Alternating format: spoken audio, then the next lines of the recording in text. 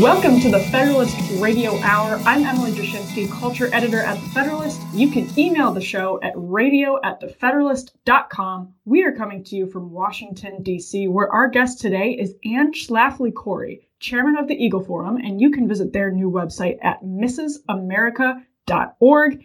If Mrs. America rings a bell with you, that's because you might be aware of the forthcoming series that Hulu is about to release. I think it comes out on April 15th, about the fight over the Equal Rights Amendment. And Anne Schlafly-Corey's mother is front and center in the forthcoming Hulu series. And that would be none other than Phyllis Schlafly, the conservative icon.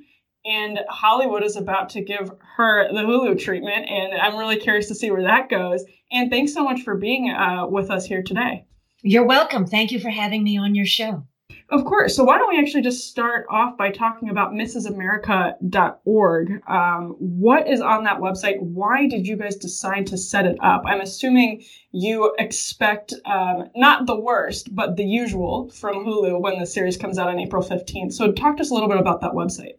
I think it's well known that Hollywood is not a fan of conservatives, and Hollywood has sought to denigrate and make fun of conservative women. So when the producers of this new movie, and it is fictional, this movie, decided to name it Mrs. America, I guess as a making fun of my mother, who certainly enjoyed the R in Mrs. because she loved being married and she loved having the name Mrs. Schlafly. So we decided that we needed to push out information, the truth, information about Phyllis Schlafly. And what I have on there are I have original videos of her. I have articles about her and first-person remembrances from the women who worked side by side with her. So it's a lot of content on that site, which is the truth. Because what Hollywood is seeking to do is through fictional characters that they have inserted into their drama about my mother is to drive a story that I don't think is going to be complimentary to her, because the writers and producers of Mrs. America have said they don't agree with Phyllis Schlafly. And, that's interesting because it's one thing to disagree, but the way the left has treated your mother over, the last half century has been so much beyond mere political disagreement. And sometimes today when we think things are really heated and toxic, you can go back to the way she was treated by the media and by the left in the 80s, and it was just vitriolic. So it's one thing to disagree, but they sort of attack her as a person and attack her character, and they always have. And I'm assuming you're expecting more of that when the series comes out. Well, maybe the left only attacks people who are successful and powerful. Did you hear that Hillary Clinton took another dig at your mother in it's actually also a Hulu documentary that was released this month? No, I missed that. Yes, she, somewhere in the middle of this documentary called Hillary about her life, she says, Phyllis Schlafly was out there telling people to stay in their homes, and meanwhile, she was never in her own. Well, that isn't quite the case. And since I lived it, I can tell the truth. My mother's office was in her home. She never went to an office. She lived her office, and her office was at the center of the house, and it was the hub of activity. And all of us were in and out of her office every day. That's where she did her work, because my mother loved being at home. Right. And the left has this fascination. I wanted to ask you about this. It's sort of a recurring attack on your mother about the fact that she was a very successful, working, incredibly intelligent and accomplished woman who was also an advocate for women who preferred other arrangements. And they've never really been able to get past what they see as an irony in that, when in fact, she was just really trying to be a voice for, women who weren't professional in politics. She was a voice for women who weren't recognized at that time. And her leadership gave voice and inspiration to millions of women that they had representation and they could get involved in the political process. And I think that's one of the most important things that she did, was to draw in these women into politics and give them a reason to get involved. You know, she used the line, homemakers as policymakers. But one of the things that my mother always said is that women can have it all, but not all at the same time. And what I think a lot of the feminists don't realize is that she had babies at one stage in her life, and she got involved in the defeat of the Equal Rights Amendment at another stage in her life. I'm the youngest of her children, and when the ERA battle heated up, I was 11. Wow, that must have been very strange for you. Well, it was exciting. I mean, there was a lot going on. Right. And I mean, she was so high profile at that time. And as an 11-year-old, how did you react to what you were seeing play out in your own home and in the media? Were you just so excited and fully on board? Were you confused? How did that? I mean, that's so interesting. I never really thought about that. Well, and you pointed out earlier that my mother had enormous personal attacks made against her. Right. And I thought, and truly, that was an inspiration for me because, you know, middle school can be kind of tough. And my mother was getting a lot more attacks in the public sphere than I was in middle school. And I would say it toughened me up, that nobody can say anything to me that hurts me. Right. Your family probably just felt, you know, totally bulletproof at the time. Yes. That's because, you know, her response, and I think this is very important for everybody to remember in times of attacks, her response to everything was a smile.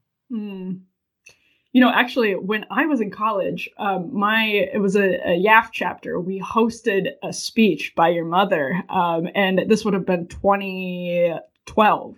And I remember that exactly true. They had staged a walkout protest. Some of the liberals on the campus staged a walkout protest. And it was just amazing to see your mother behind the podium, just smiling at them, saying, "Have a nice day," as they walked out of the room shouting at her. You know, they had posters with whose quote is it? Is it Albright, who says, "There's a special place in hell reserved for women who don't support other women." I forget. Well, women have a variety of opinions, and I think it's unfair to think that all women are going to think alike, because that takes us away from our individuality, and we all have opinions and views and voices. And you know, it's rather sexist too. It is. About it. It is. We are not a monolithic voting bloc. Right. One thing I wanted to ask about this series that's coming out on Hulu, which, by the way, the cast is incredible. I mean, it has A-list. You know, Cate Blanchett is playing your mother. It has Elizabeth Banks. It has Rose Byrne. I mean, it's just obviously this is, you know, a higher budget production. They really went all out, and they're clearly excited about this project.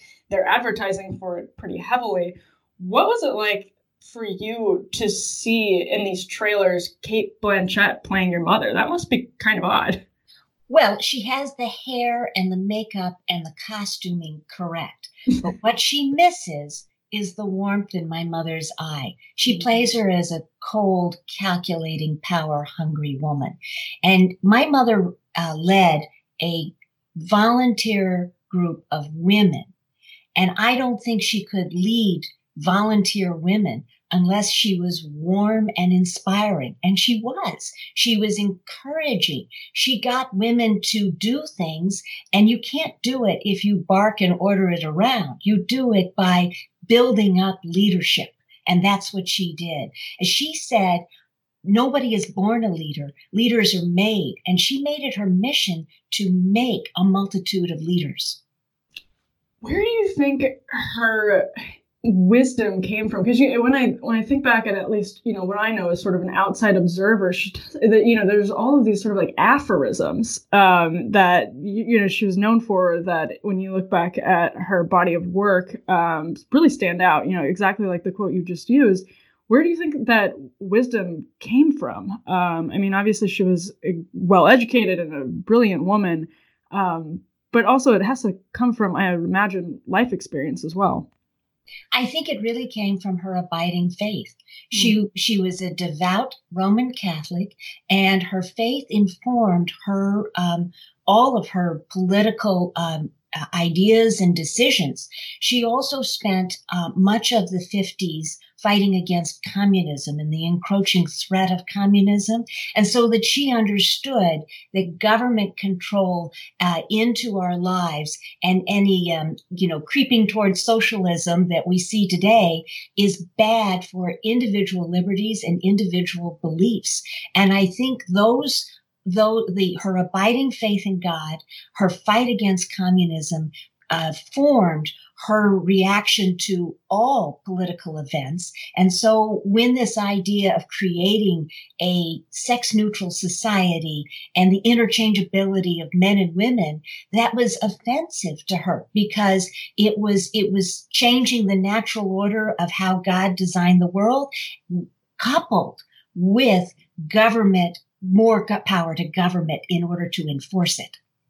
Yeah, I'm really curious about one thing you just said, which is that the sort of notion that biological sex is interchangeable, or now, I mean, it's evolved into this idea that biological sex is meaningless or non-existent, that it was offensive to her. And, I wonder why that is not clear to so much of the left. I wonder why that's not clear to so much of the media, because, and you see some of it now a little bit with sort of like the trans exclusionary radical feminists, as people like to call them, who do say, when we blur these lines of gender, it actually takes away some of the advantages that women fought for and earned.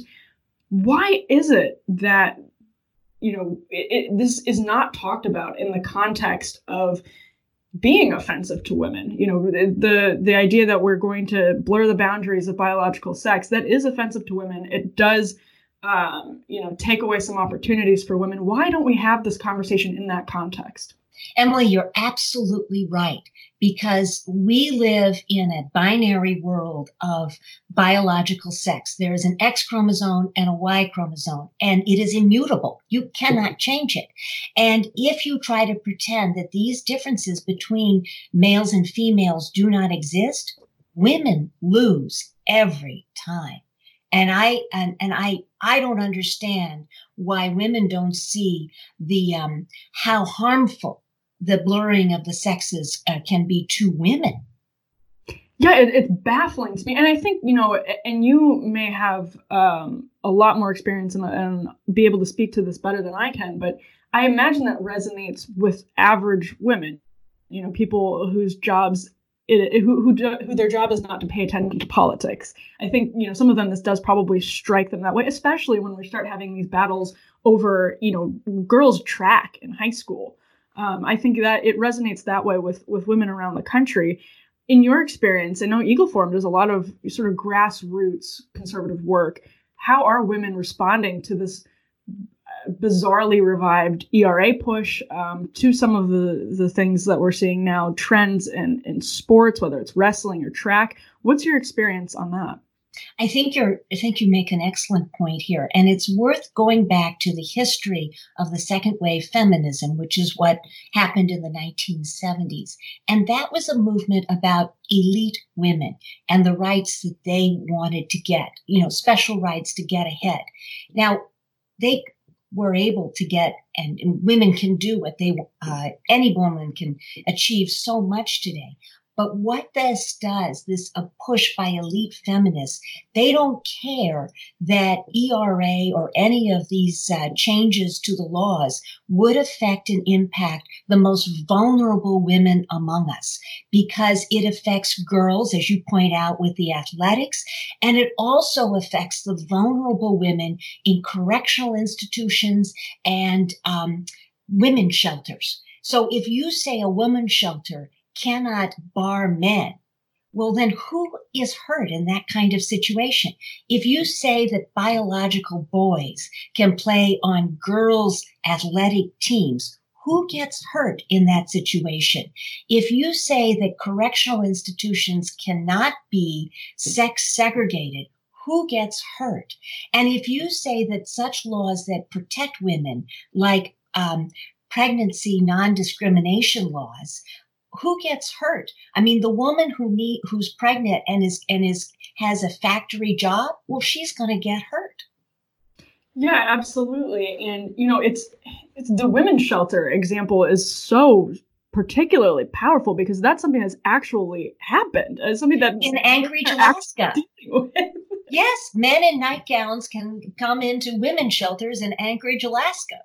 Right. Yeah, absolutely. That particular case is so striking. And when you think about, I mean, it's just so, it must be, I don't know if surreal is the right word, or maybe this is totally believable as somebody who's followed this issue for a long time, but I'm curious, the fight that your mother was in decades ago has changed now, from this idea that that we're fighting for equal rights for women to now we're fighting to replace the concept of biological sex with gender identity. And anything short of that is bigotry. Yes, it's true, because what sex was in the 1970s, people had a pretty good idea of, but I don't know how to define sex today, because every time I turn around, they create a new sex, and I think that if you deny the idea that there are male and female, X and Y, you are a biology denier. A science denier. Yes, exactly. And it's one thing that I think was so helpful in the original battle against the ERA is something that's already being really helpful now, which is pointing out the arenas in which this will dramatically and immediately produce daily changes to people's lives. So whether it's restrooms or locker rooms, what have you, that was helpful decades ago. It's helpful now when we talk about these examples we just discussed. So as someone who's kind of on the front lines, and again, having to deal with a push for the Equal Rights Amendment in 2020, what are those arenas that you see as the most important ones that if the Equal Rights Amendment that is being considered, again, were to be ratified, where would people see the biggest changes to their daily lives? Well, I think it's certainly in schools, athletics, and correctional institutions and things of that nature. There would be a change. But it's also, I believe, it would impact our First Amendment rights, because new constitutional amendments overturn previous constitutional amendments. And I don't see how you have any sex segregation. And so just imagine our religious liberties in our faith traditions, all of which are sex segregated in some sort. I think that gets overturned with this push to make men and women interchangeable in every situation. If anyone has reason to be optimistic in this fight, it would be a Schlafly. How optimistic are you about about society's approach to sex and gender in the future? Do you think that we will sort of hit a tipping point and return to, I guess, the common sense acceptance of biological sex? Or do you see this continuing to, tumble down the slippery slope into, I don't know, Facebook has 50 gender options right now. Are we going to have 5,000? Why stop there? Exactly. I am optimistic. And of course, my mother was always a happy warrior, and I'm optimistic because what we're going to you cannot fundamentally change human nature. You can try to educate people and say, no, men and women are really interchangeable in every situation, but human nature comes back. And I think people will realize when they see how much harm happens to the most vulnerable that there will be pushback. How much of what you learned from the original fight against the ERA informs, in what ways does that inform what Eagle Forum is doing now and what you're doing now? How does that inform your approach today?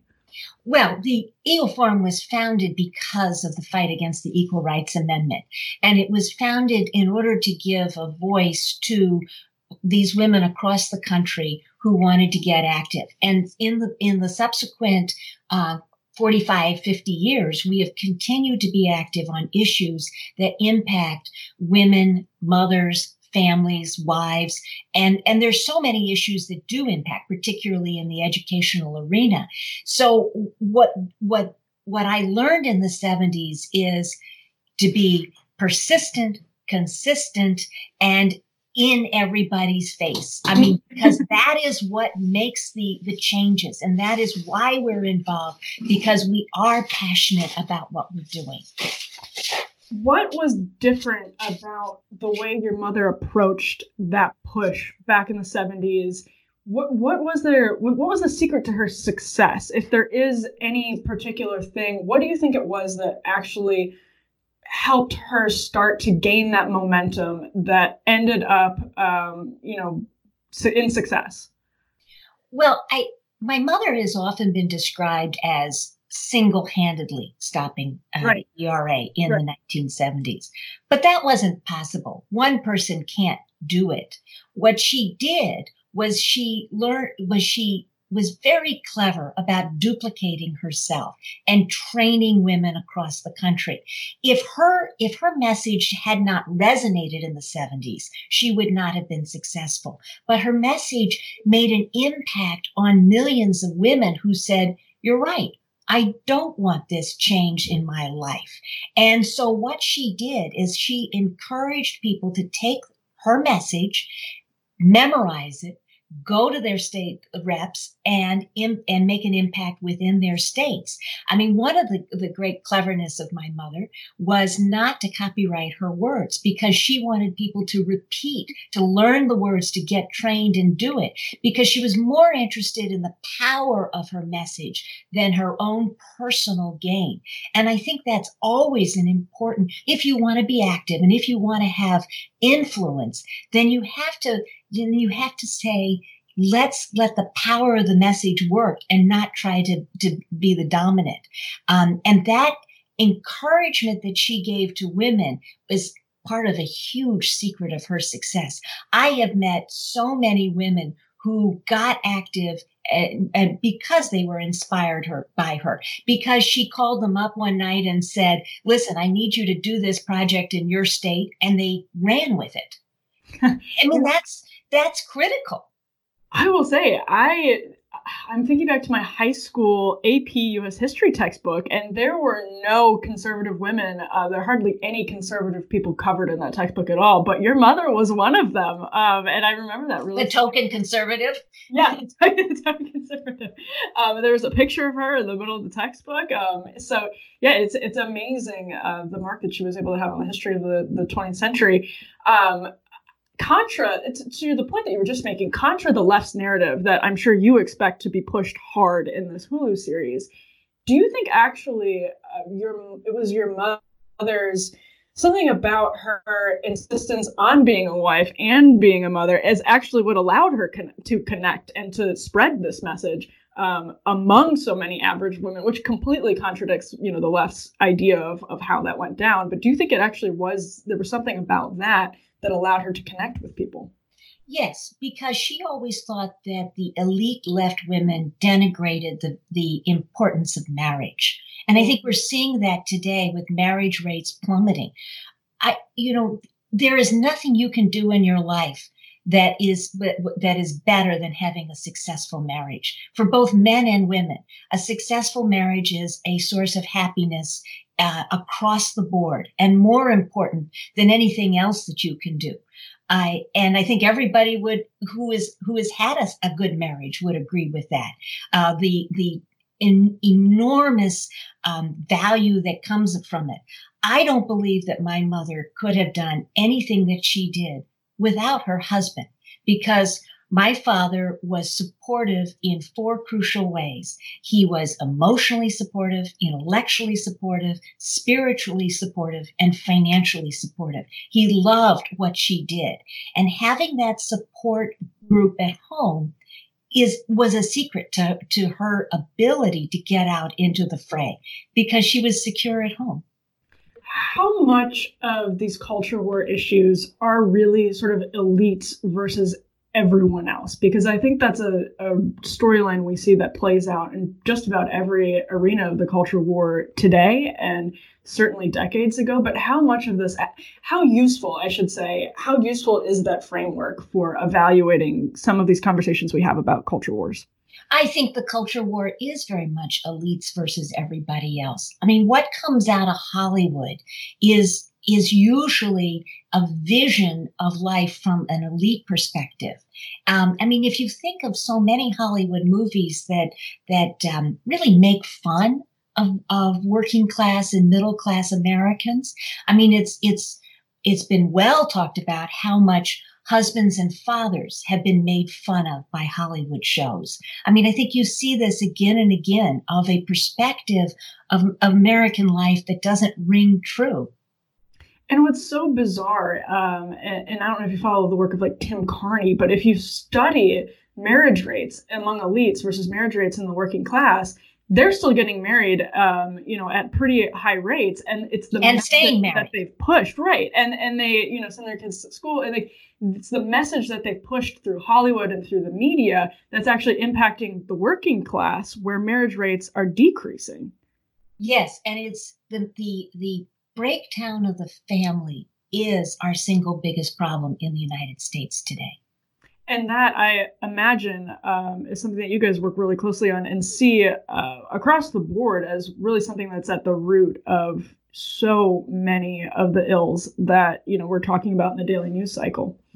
Yes, because it impacts education. I mean, it is so much more difficult to graduate high school if you do not come from an intact family, for instance.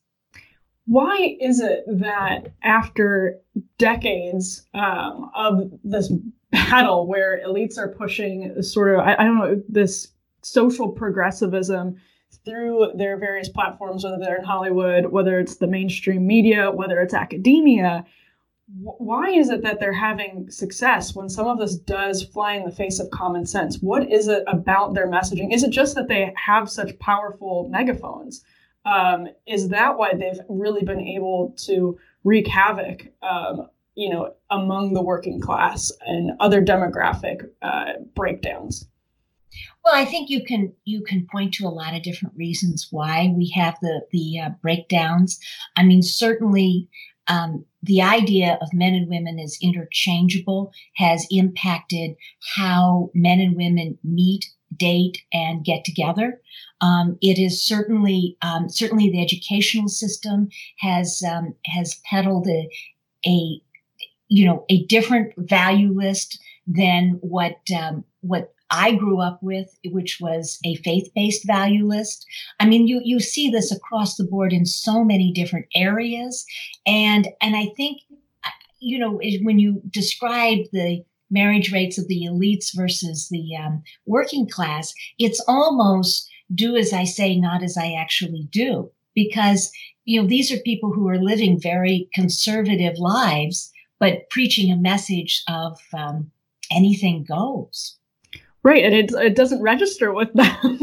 That they see themselves. And the broken homes it's heartbreaking. Right, absolutely, and it's just it is sort of really hard to compute that this is a message that they've pushed. It's not something that they live, and yet it is able to take root in the people who are watching their TV shows and the people who are reading their magazines. The power of culture is enormous. I mean, to buck against the wave of culture is very hard. And, we see it right now with the hysteria over the coronavirus. It's very hard to buck against a overwhelming popular culture. Yeah, and the narratives the media is able to create, it is really remarkable. And, your mother was such a, I would never describe your mother as a victim, but she was the narrative was so powerful that they were able to shape around your mother. And I wonder how did that impact her? Because from the outsider's perspective, it was always as though she just sort of brushed it off her shoulders. She did. But how did that impact her on a personal level? How did she deal with basically the entire country having this completely false narrative about who she was and how she lived? Well, she did brush it off, and I think the word victim is worth exploring, because the feminist culture has always tried to present women as victims of the patriarchy. And my mother never saw herself as a victim. She was a product of her circumstances, but she was never a victim of her circumstances. And she wanted to use, she said to me, I've had a wonderful life, because she turned, you might say that she turned lemons into lemonade at every step of the way. And she thought that she could do anything that she wanted, and she was not going to be told no by anybody except her husband. The only person she had to please was her husband. And that's what she said. And that enabled her to go out, and it really didn't matter what people said about her. Now, I think the effort with this upcoming Hollywoodization is to try to paint her name as a shorthand for a bad person. Right. And every ism, making out into something that's terrible. And I think that's what I want to push back against, because I think she is a role model and a life worth emulating, because she had enormous success, and any woman can have the same success. And of course, that is a remarkable story. And as you mentioned, inspiring to a lot of women who've encountered it, but it's never the story that Hollywood wants to tell, and they refuse to see it that way. I wonder, what did you personally experience, when your mom would come home at night, or her office was at home when she would, close up shop for the night? Did she show any exhaustion with all of the attacks? How did it impact her, or was it really as, sort of breezy as it seemed from the outside? Or was it more that she was concerned about her family and your safety? How did that play out? No, I don't think she ever had concerns that she was under any kind of threat. I think she felt that the free speech was there. She felt secure that she could go out and express her views, and she never was intimidated by anybody. And I think that's important, not to feel that you can be intimidated. I mean, for example, our phone number was always listed in the phone book. Our address was listed in the phone. I mean, it was public knowledge where we lived and what our phone number was.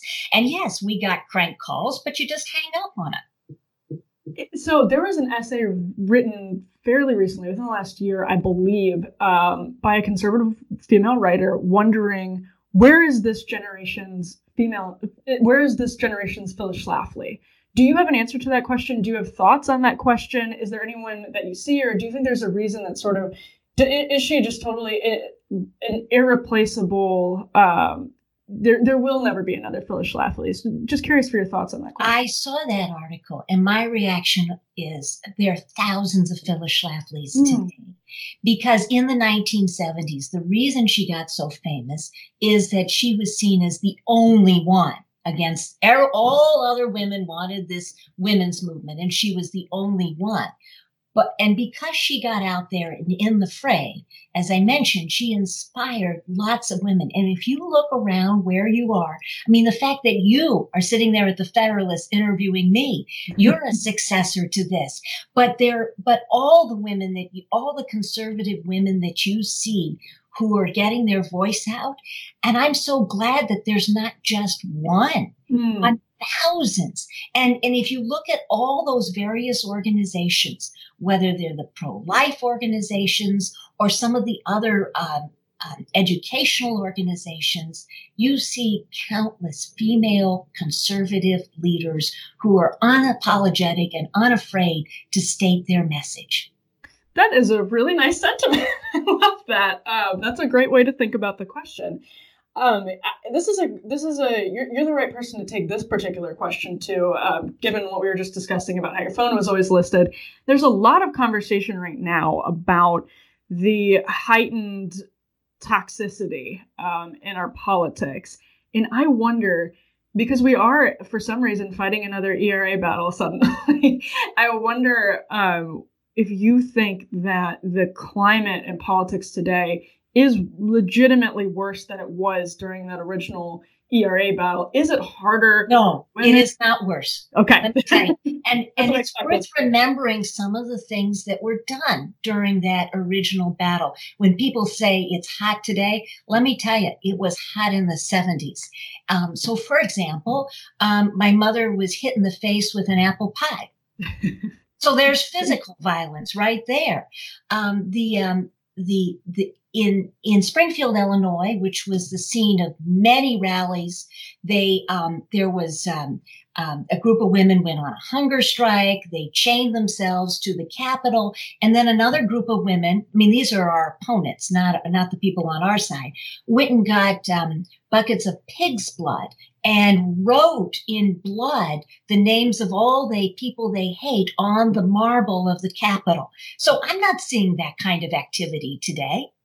Yeah, no, it's whenever you take this sort of 30,000 foot view today, it may feel worse right now, but if you go back just not that long into our history, there was some pretty wild stuff happening. Talk is fine. We have free speech and you can say anything, and talk is not violence. When you get into physical violence, that is when it goes to another level. Why do you think it is that there's a revived push for the ERA right now in 2020? Abortion.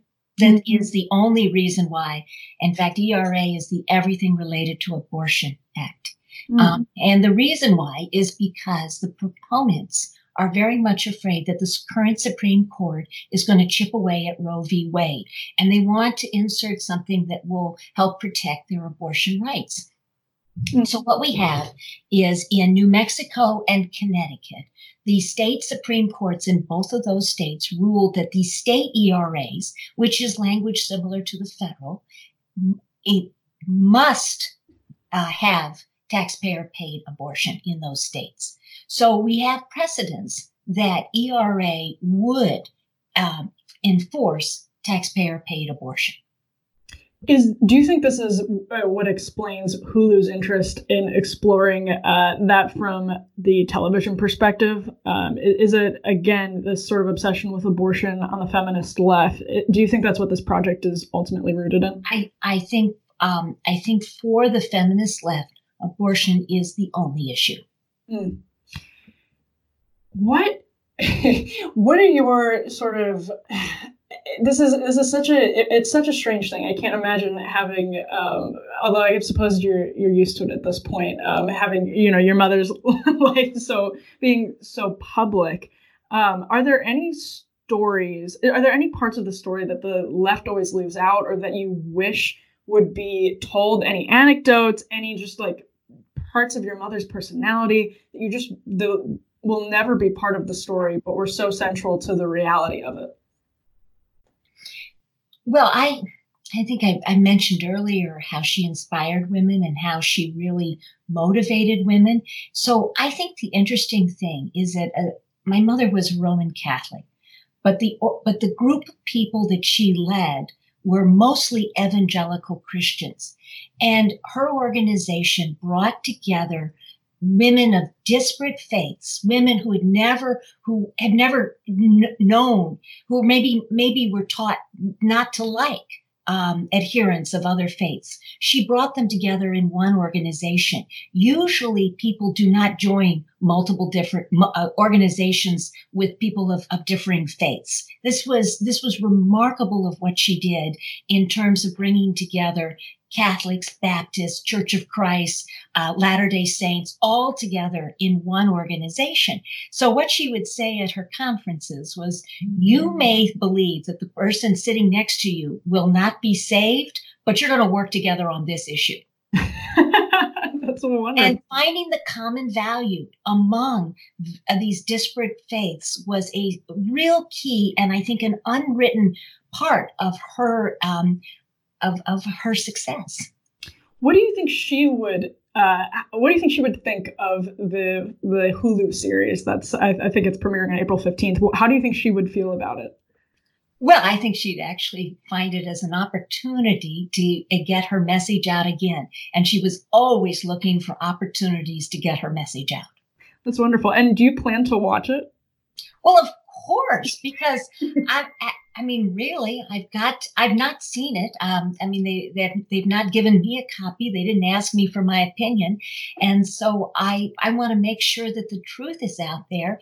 Since they have a couple of fictional characters driving the story, I am concerned that they are going to take liberties that are not the truth.